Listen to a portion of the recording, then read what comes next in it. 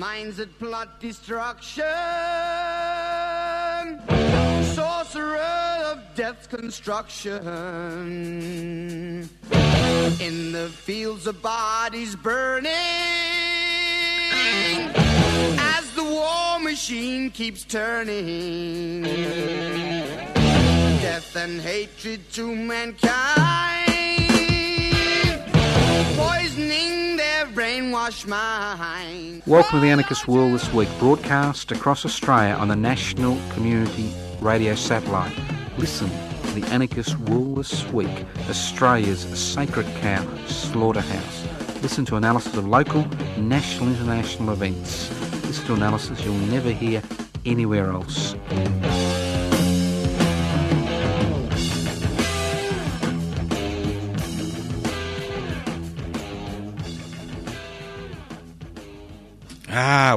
We're here. 4 o'clock this morning, I thought maybe I was not going to be here. You know those days when you're vomiting, you've got diarrhoea? I'm sure you don't know anything about it, but we're here. It's an important day. We'll see what happens. If somehow during the course of the program I disappear, you know what's happening. It'll be the Technicolor yawn, hopefully in the toilet bowl, not on the equipment. This is the Anarchist World This Week, broadcast across Australia via the Community Radio Network. This program is streaming live on 3cr.org.au. The program is podcast. You can access the podcast by going to 3cr.org.au. That's right. Do what anarchy is all about. An anarchist society is a voluntary, non-hierarchical society based on the creation of political and social structures which are based on equal decision-making, power that's direct democracy. It's a society where wealth is held in common and used for the common good. So what's an anarchist? A bomb-throwing maniac? Or is an anarchist a human being who is doing their best to create an egalitarian community where each and every one of us can develop ourselves to the fullest potential, where the resources are held in common and power is devolved into the hands of the people through a direct democratic process. And why? Anarchos means without rulers, not without rules. Anarchists have a lot of rules if you've ever been involved in an anarchist organisation, but they're democratically, we come to those rules. Society, devolve power, share wealth, break the backbone of those who exercise power. People exercise power because of their qualities in power and wealth. It's simple. You don't need a PhD, doctorate of sewerage. You don't need to go to university. You don't need to be literate. It's a simple concept of people enjoying the fruits of the commonwealth and devolving power so they can exercise power and create institutions and make decisions which benefit them and the community they live and work in. Very simple. Now, today, just in case you're in the city of Melbourne and it's the 5th of September, Wednesday the 5th of September, and you're at a loose end, well, today I will be conducting a funeral. So I'm giving you an invitation to the funeral of the Age. That's the newspaper, The Age, not Our Age. 1854 to 2018. We gather to celebrate the life and death of independent journalism in Victoria and Australia, obviously. Join us at midday, Wednesday the 5th of September, on the forecourt of the Age building at the corner of Collins and Spencer Street in Melbourne. The Age was born a few weeks before the 1854 Eureka Rebellion. The Age's reputation as an independent voice was enhanced when they supported the demands of the Eureka rebels in its pages in 1854. 164 years later, we mourn the Age's passing. We mourn the passing of independent journalism. And if you look at the Age, you look at their motto, it's always independent. It's not going to be.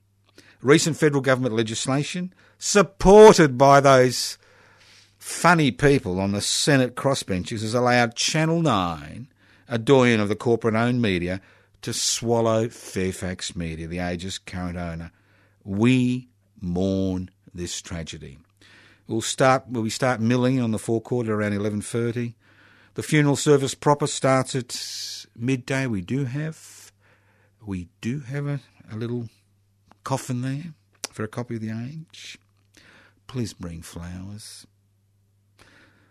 Not many people live to 164 years. Please bring food and drinks to share with the other mourners at the wake on the forecourt. Of course we're going to have a bloody wake after the funeral. A little bit of street theatre.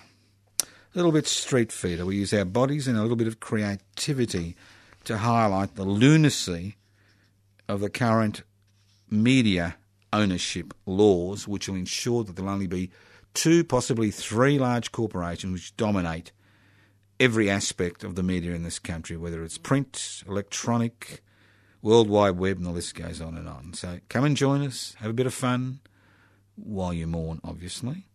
Make sure you bring some mascara so you can paint some tears on your face. Join us midday, Wednesday the 5th of September, at the forecourt of the Age Building, corner of Collins and Spencer Street, Melbourne. Okay, let's move on. I'm very interested in the concept, and obviously you are, as people who support the devolution of power, in the concept of power, wealth, and religion. And it's fascinating to follow human history and see how human beings, after even before the French Revolution, began to loosen the ties between religion and state power.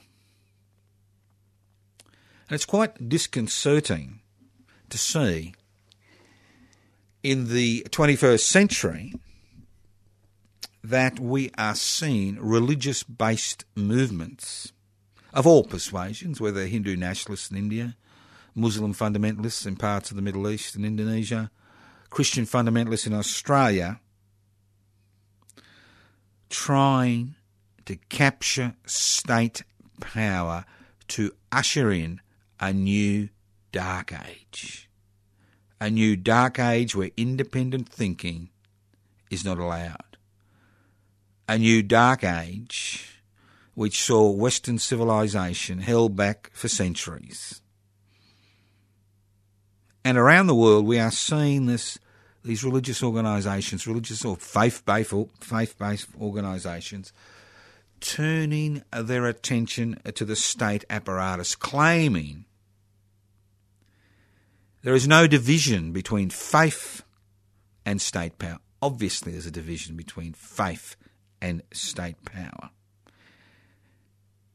And we've seen examples over the last few decades of what happens.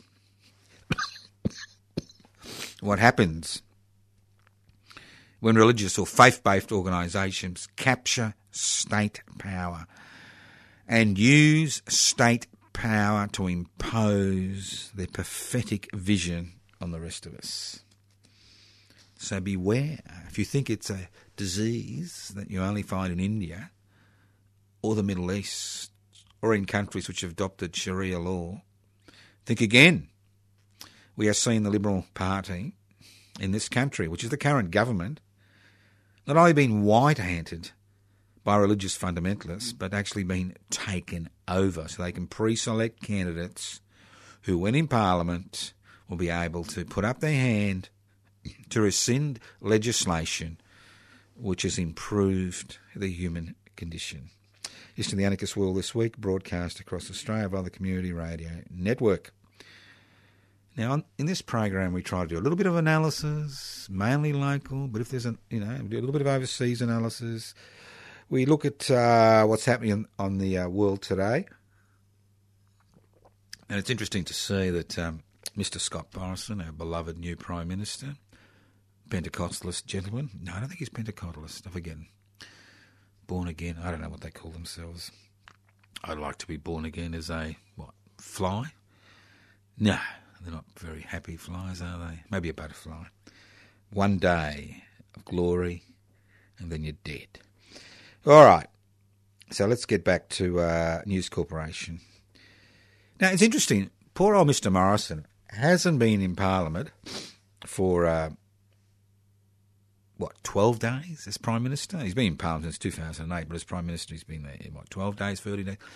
And already, News Corporation, Murdoch's little garbage heaps around Australia, have decided that he's not the man, that Dutton should have been the man, and that they're already beginning to destabilise the Liberal Party. And it's interesting to see women in the Liberal Party getting up and say, look, enough is enough, boys. We're sick of being bullied and pushed around. We've got a contribution to make. We believe it, a Liberal alternative. But why do you treat us like second-class citizens in our own political party? So keep your eye out on News Corporation, all its little garbage heaps around the country. Don't buy the stuff, but if you see it in a coffee shop somewhere, have a glance at it, read it, and you'll see as the Dutton camp only needs to change the minds of 3 people, pushes and shoves to destabilise Morrison to such an extent that he will be removed as Prime Minister before the next federal election. They don't care. They don't care whether they govern Australia or not. What they're interested in is creating a super ultra-conservative reactionary political party that would be an embarrassment to the dinosaur age. That's what they want. They don't care if they lose the next election. They know they're going to lose the next election. Interestingly, I've noticed that Julie Bishop is positioning herself in a corner that when the government gets rolled to the next federal election, that she may be able to put up her hand and actually mobilise the women in the Liberal Party and the more liberal-minded members of the Liberal Party into supporting her as opposition leader before Mr Dutton. Why it's important? Because those that hold the levers of power make legislation which directly influences you. For example, Mr Morrison, seen the writing on the wall, says today, we're not going to extend the pension age to 70, we're going to leave it at 67.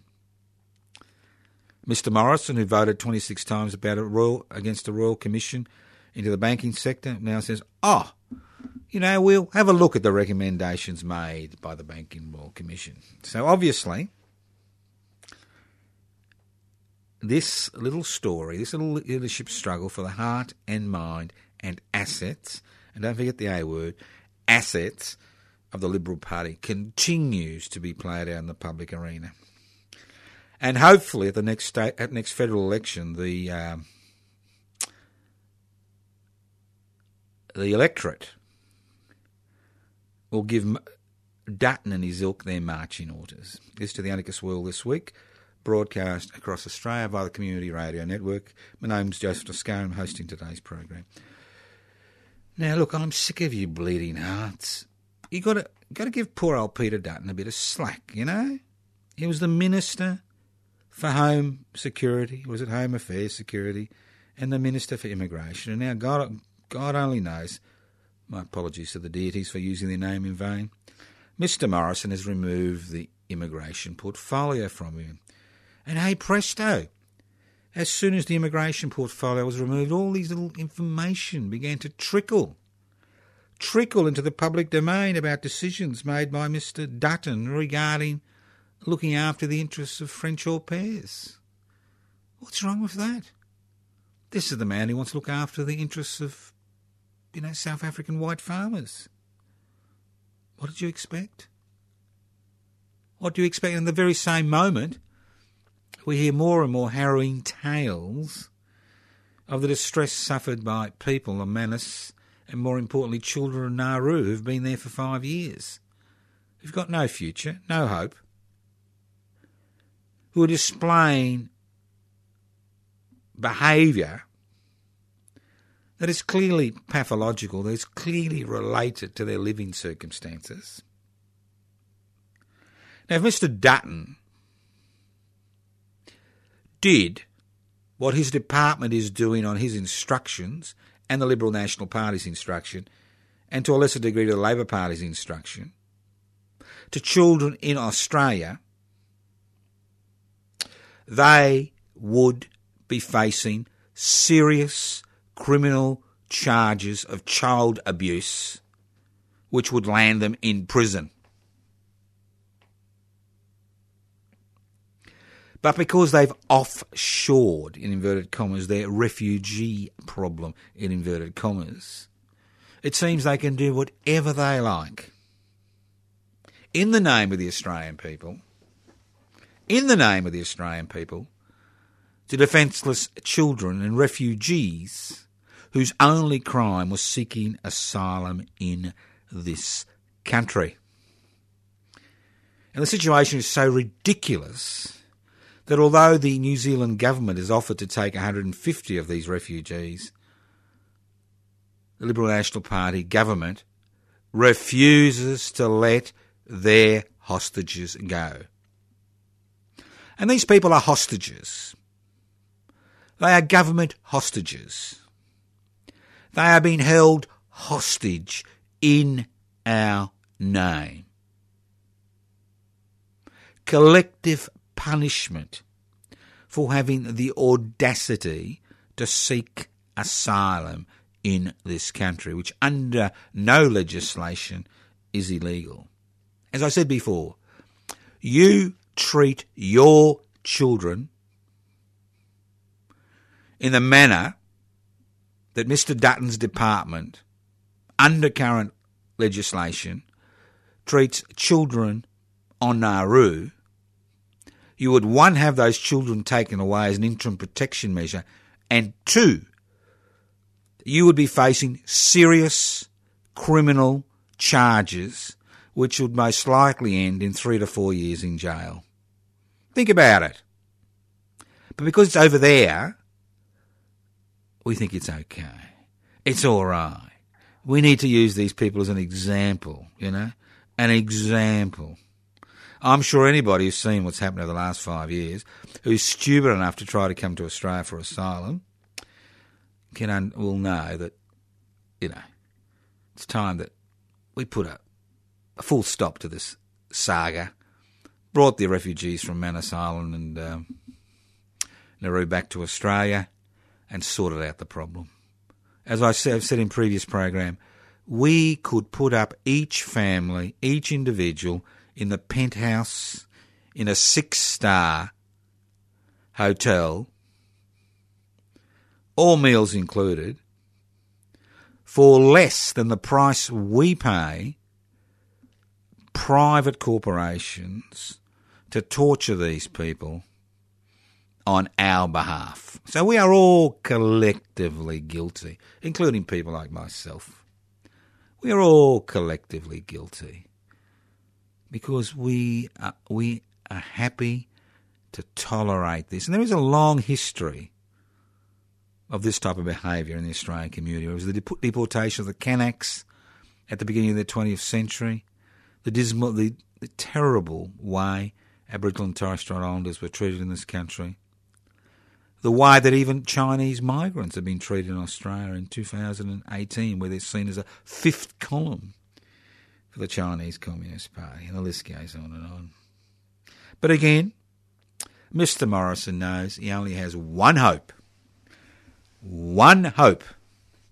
of being re-elected. He's waiting for his tamper. He is waiting for Howard's tamper. Maybe he's going to hire a boat full of refugees to come around. He's waiting. They're waiting for their moment. And in the interim, they generate fear. Fear, fear, fear, fear. To such an extent that in Victoria, after a few brawls, and let's not forget, there is a history of young men brawling, not just in Victoria, but the rest of the country, over generations.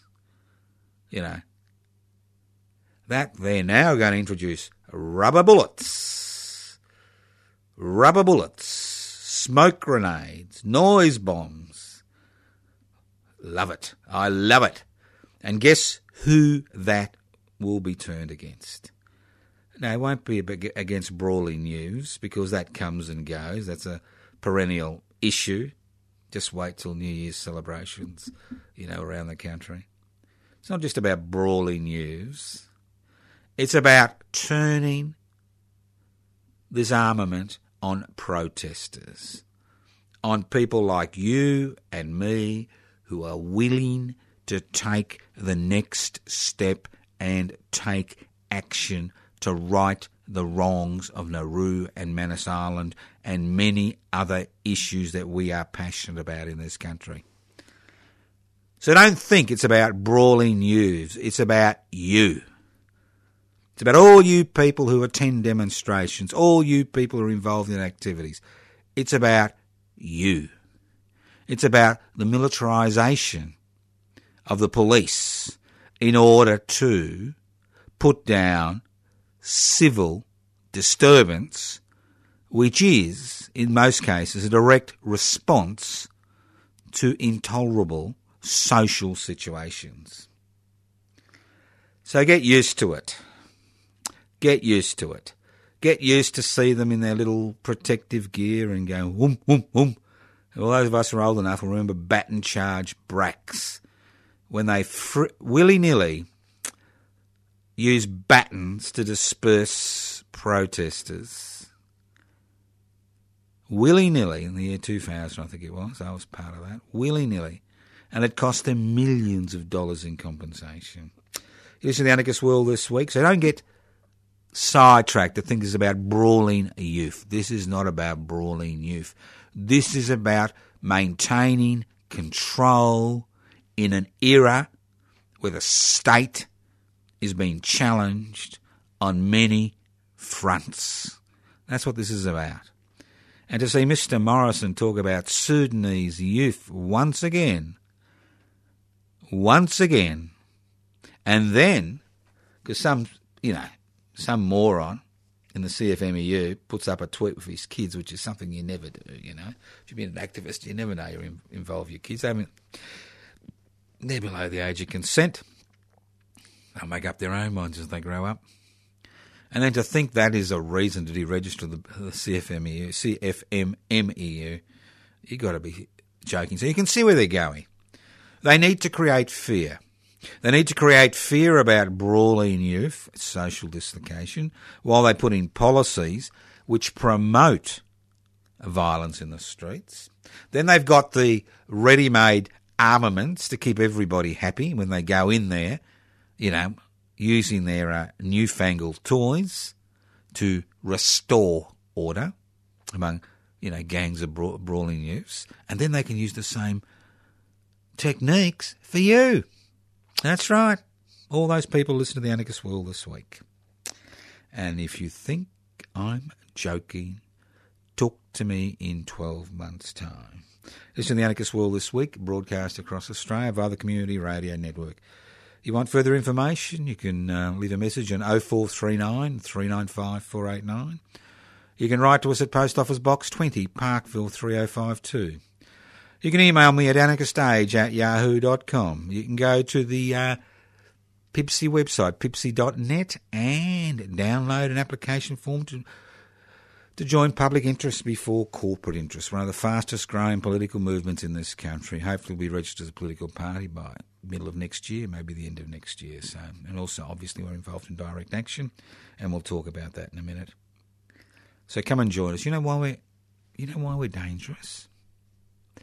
Because we're peaceful. We're totally peaceful. The state, can escalate its response to brawling youths. It can escalate its response to violence. These people live for a violent confrontation. It's their bread and butter. It's what ensures that they continue to get funding for what they're doing. But what they can't tolerate is ordinary people like you and me standing our ground, refusing to move, highlighting issues, organising, both in the direct action space and the political space. That's what they can't stand. Because they don't have those pictures. The only pictures that are available of them using their monopoly on the use of force, their legislative monopoly on the use of force, to disperse people like us. Listen to the Anarchist World this week, broadcast across Australia via the Community Radio Network. Now, you and I know that I like a bit of a laugh because politics is a serious business, but unfortunately there are too many serious people who don't have a sense of humour. Now, Mr. Matthew Guy. Now, I'd like to take up the electoral fight to Mr. Matthew Guy. That's my dream. Mr. Matthew Guy, the leader of the Liberal Party opposition, Lobster Man, the Ventor King, you name it. He's loved in his electorate. At the 2014 state election, his electorate is Bulleen, which takes in some very nice suburbs. I go there on a Thursday. Bulleen, Lower Templestowe, and Doncaster. Very, very nice suburbs. But the character of Bulleen has changed since 2014. And although Mr. Guy from the Liberal Party, the current Liberal Party leader, the Premier in waiting for the Liberal Party, received 60.6% of the votes on a two-party preferred scale. He had a drop of 4.5% in his numbers. Because people living in Bulleen, Templestowe Lower, Templestowe and Doncaster are a quite interesting multicultural mix. A very interesting multicultural mix. And although people think I've lost my marbles completely, I do believe that Mr. Guy, with a little bit of a, how shall I put it, an interesting campaign, could be sweating on Saturday the 24th of November as the votes are posted up in his electorate. Because a lot of the terminology Mr. Guy has been using, terminology which relies on collective punishment of communities because of the behaviour of small minorities in that community, resonates with the immigrant populations which have made their home in Templestowe, Lower Templestowe, Doncaster and Bulleen. They resonate in a negative sense because they've all been subjected to the same type of stereotyping in the past. Whether it's the elderly Italians, which make a sizable portion of Bulleen, or Chinese voters, either born overseas or here, who are now able to vote in the election, who now live in Doncaster, Templestowe Lower and Templestowe. I mean, they may support, well, they do support Mr. Guy's liberal economic credentials, but in terms of him using race and fear and guilt by association has legitimate political tools, is causing a little bit of resentment among parts of those communities. So if you are on the electoral roll and you live in Bulleen, Templestowe Lower, Templestowe or Doncaster, and you're interested in giving Mr. Guy a little bit of a, how shall I put it, a little bit of a run for his money, well, give me a ring. I'm looking for people to nominate me to stand as a candidate, independent candidate at the state election. So, give me a ring now. Leave a message on 0439 395 489. Know somebody who lives in that area who's got a bit of a radical bent? Give them a ring. See if they're interested in nominating me.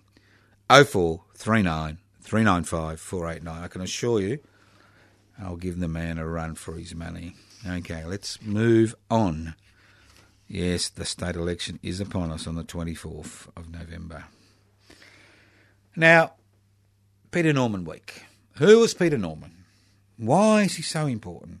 Why am I wasting countless hours as convener of the Peter Norman Commemoration Committee?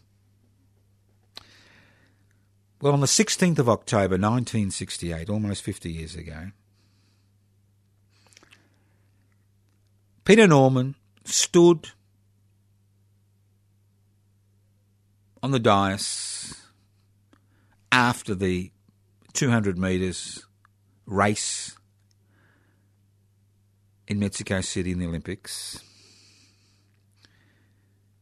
and he had won the silver medal. He had split Mr. Tommy Smith, an Afro-American who had won the gold medal, and Mr. John Carlos, an Afro-American who won the bronze medal. He came in between them. Brilliant race.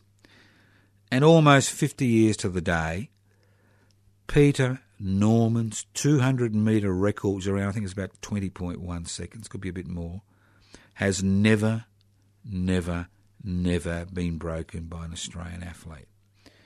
Now, if that's all Peter Norman was known for, he would have been written out of the pages of Olympic history. Because many people win medals and they disappear, and many people hold records and they disappear from the public face. Now, Peter Norman did something which in 1968 was unforgivable in Australian Olympic circles, among the Australian media, and to a significant degree among many Australians. He participated in the campaign which Afro-American athletes had organised to highlight the inequalities that occurred in the US of A in 1968. And those of you who are old enough will remember all those civil rights riots when cities burnt to the ground. And Peter Norman, a young man from Australia, was asked by these men, Mr. Smith and Mr. Carlos, do you believe in human rights? Do you believe in God? Now, Mr. Norman, who was, came from a religious family, faith-based family, said yes to both questions.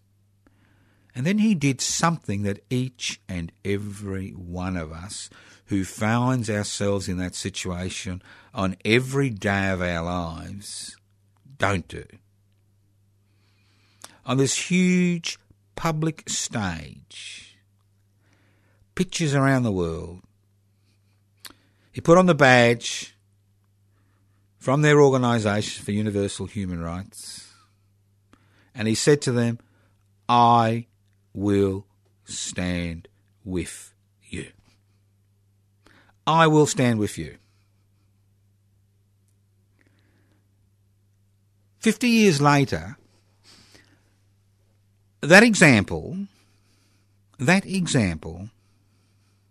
is what each and every one of us needs to do in our lives when we see people being humiliated and discriminated because of their religious affiliations, their race, their sexual orientation, their gender.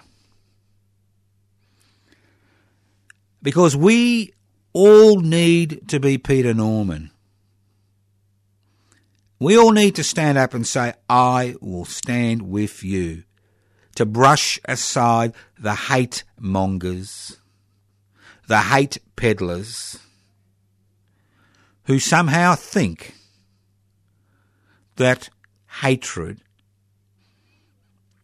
based on racial, religious, gender, sexual orientation parameters is not only acceptable but natural.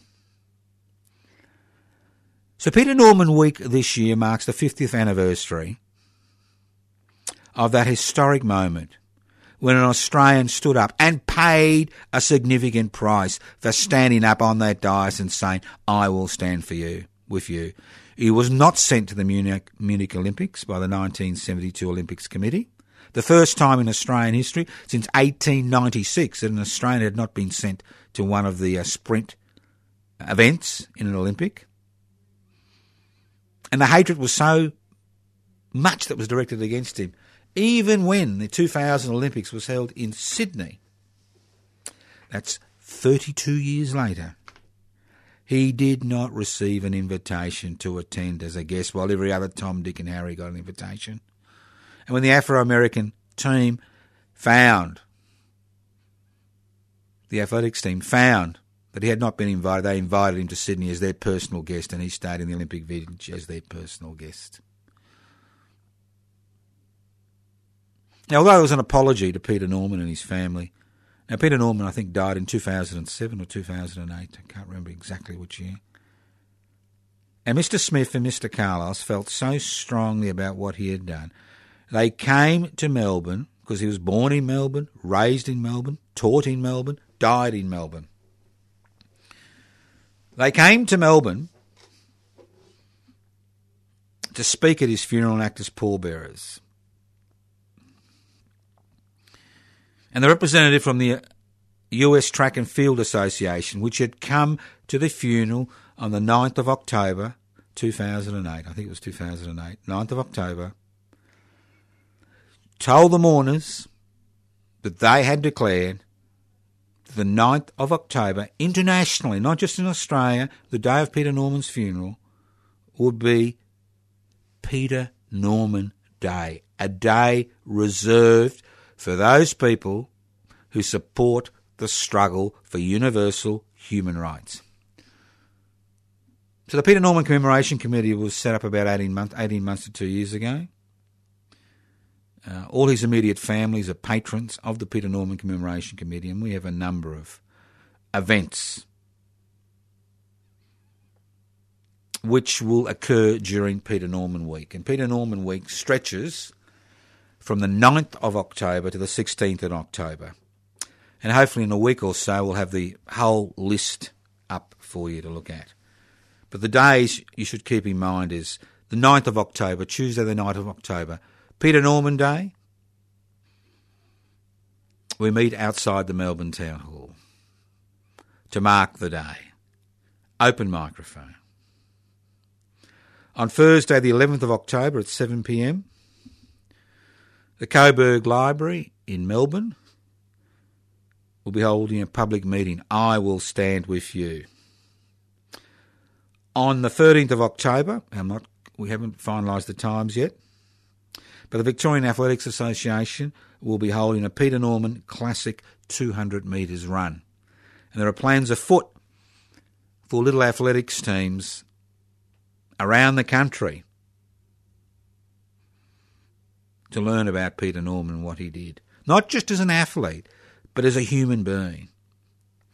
And the big day, Tuesday the 16th of October, from 10 a.m. to 4 p.m, we'll be holding the Peter Norman Human Rights Summit.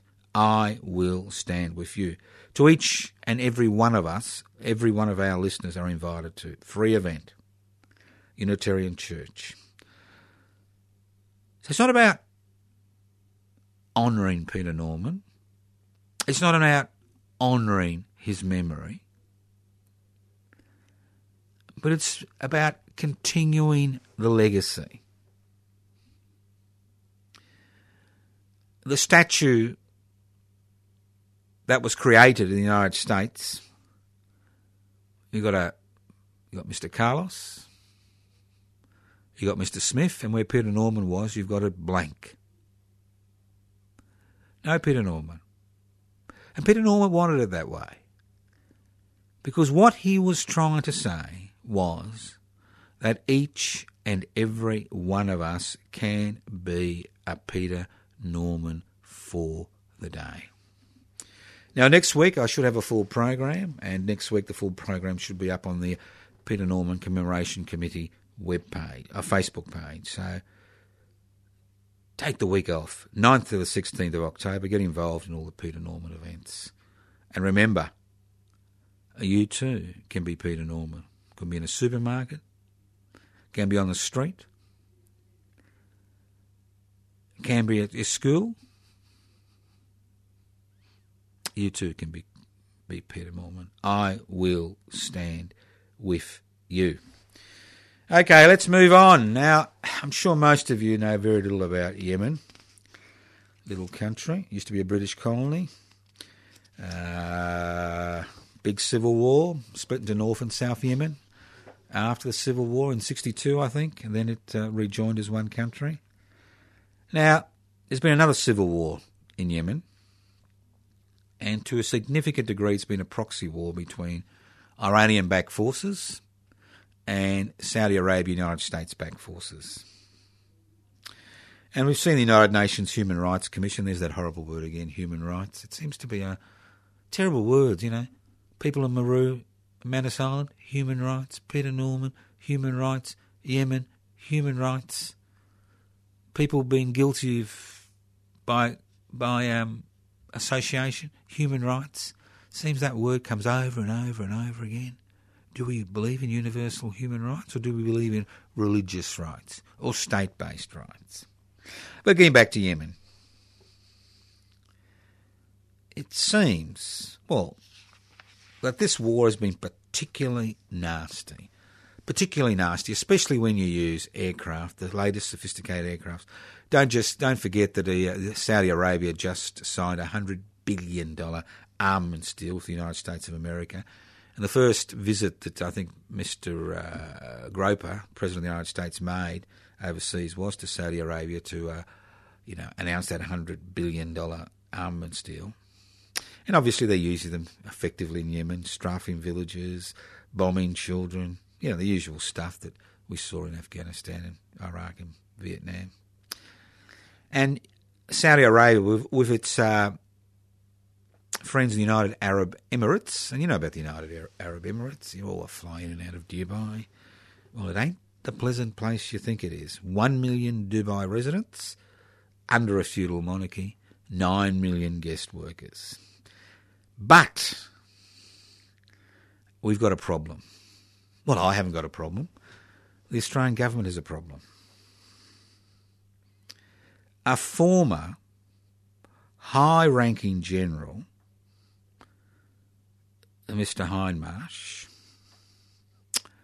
Michael Hindmarsh,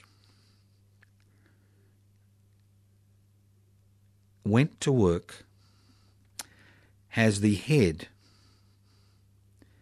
of the Presidential Guard at the United Arab Emirates in around 2011. Now, don't forget that in Australia we have a Foreign Fighters Act. So if you want to go and help the Kurds, when you come back you can be prosecuted and jailed for up to 10 years. It looks like Mr. Hindmarsh, whose Presidential Guard are some of the elite shock troops that have been used by the Saudi Arabian coalition in Yemen, which have been accused of war crimes by the United Nations Human Rights Commission. It seems that he's had a tick of approval from the National Cabinet Security Committee. And because he's working on behalf of the Australian government in the United Arab Emirates and now involved in the fighting in Yemen, it seems that the National Security Cabinet Committee has got a problem. A big problem. So I don't know if you ever heard of the National Security Cabinet Committee, and guess do you think is in charge of the National Security Cabinet Committee in Australia? Mr. Dutton is the Minister for Home Affairs. And guess what? The National Security Cabinet Committee, doesn't report to no one. It doesn't report back to Cabinet. And it's doubtful whether he'll be reporting back to the Prime Minister, Mr. Morrison. So they've got a problem because we've signed the Hague Convention, which means that Australian nationals who are accused of war crimes overseas need to be arrested and sent to The Hague in Holland to be tried. So it's interesting, isn't it, how you can get an exemption. Well, they're not part of the Australian military. And there are many, I understand, many troops, well, some people will be unkind and call them mercenaries. I like to call them soldiers of fortune. Australians in this theatre of war in Yemen who have been excused by the National Security Cabinet Committee from being prosecuted under the Foreign Fighters Act. Think about it. Extraordinary. We supposedly live in a democratic society, and here we have a committee which is responsible to no one, giving people the tick of approval to get involved in foreign battles on the Australian government's behalf. It's a little bit like, you outsource the issue. You outsource the issue. Well, think about it. Listen to The Anarchist World this week, broadcast across Australia via the Community Radio Network. Now, I understand that I, personally, and Mr. Owen Bennett of the Unemployed Workers Union, will be speaking and appearing at a forum at the Frankston Library, 3rd floor, Frankston Library in Frankston. And obviously the forum is about public housing and Centrelink and how to resist Centrelink's increasingly onerous demands on people receiving the New Start allowance. It's workshops and discussions. So it starts at 10 a.m. I understand it will go to 4 p.m. I'm the first speaker. I'll be there for about 2 hours. And I'll be there as convener of the public interest before corporate interests. And I'll be talking about public housing now or never. And we'll be highlighting the campaign that public interest before corporate interests is promoting, to have a 10-day vigil on the steps of the Victorian Parliament House from Wednesday the 14th of November to Saturday the 24th of November to make public housing a significant issue in the Victorian election.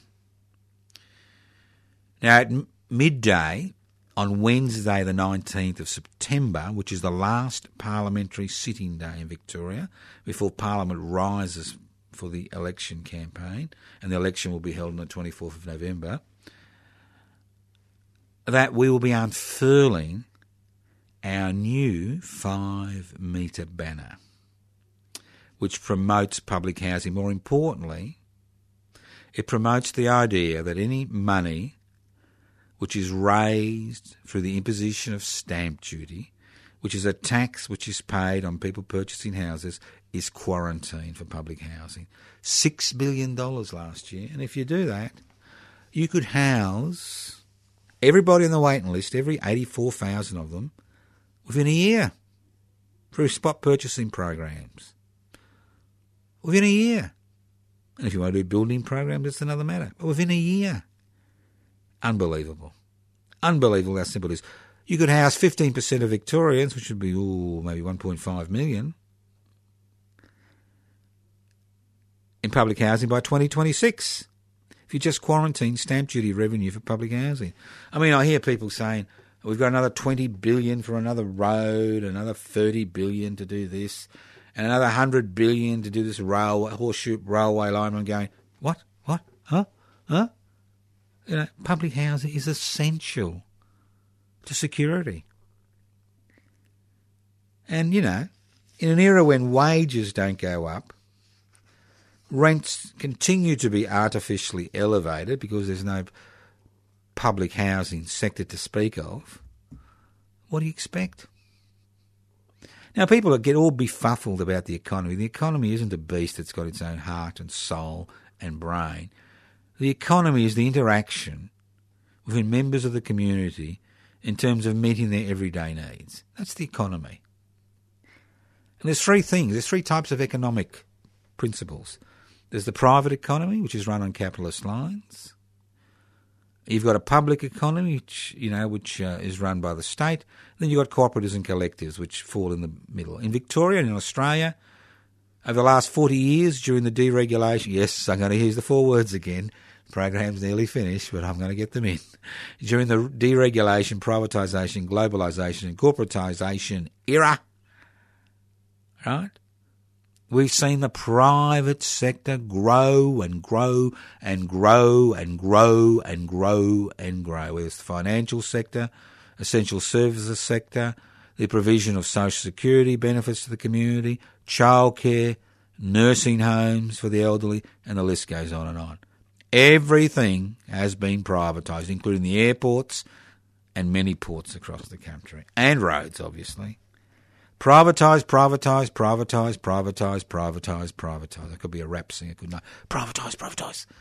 Maybe we've got a rap singer out there. Let's do a privatisation bloody single. Because, see, on the 10 days, we want people to come and be a little bit creative on the steps of the Victorian Parliament House. No, you can't piss on the steps. Bring your musical instruments.